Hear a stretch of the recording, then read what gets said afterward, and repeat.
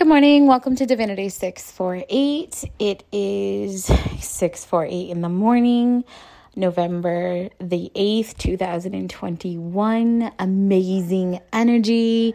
Depending on your vibration, you should have been up way before the sun, full of energy, ready to go. I was up very early, already mopping floors, in that cleanse, purge, release mode. It almost feels like the sun came out, even though the sun wasn't out yet. Lots of clarity, lots of downloads. Morning messages today is just about keeping your energy clean. A lot of healing needs to take place. Remember, you've got the energy of Yamoja. She is the archetype or that primary dominant energy of nurturing Mother Nature, self-care. It's that Empress flow of really taking care of yourself, really taking care of your body, really focusing and going within, and getting things done. Spell works that were done to you have now been cleansed away. Even if they keep trying to do it to you, at this point, it's done. So I heard at this point it's done, and everything that was attempted has been reversed or returned or transmuted as they felt appropriate.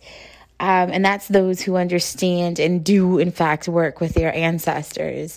If you are interested in doing all of that work and trying to activate your DNA, by activating your DNA, you get mediumship, at least within your soul court.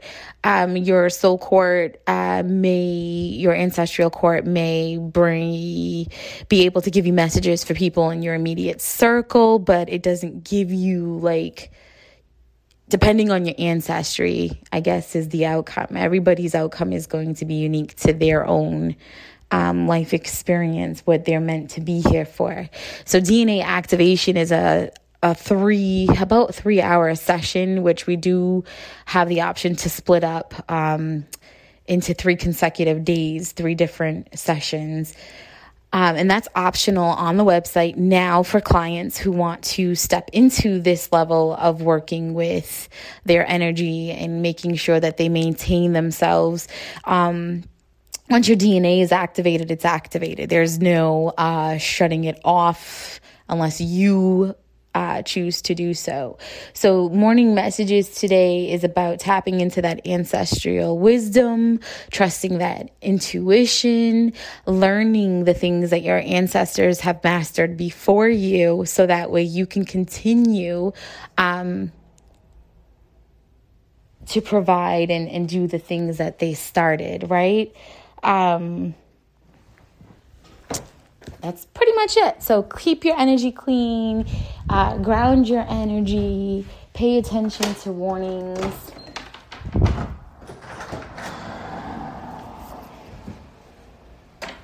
And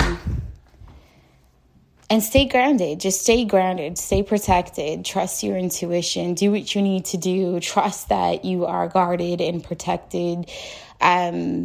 Dark night of the soul is pretty much over for those who were forced into it based off of the actions of other individuals.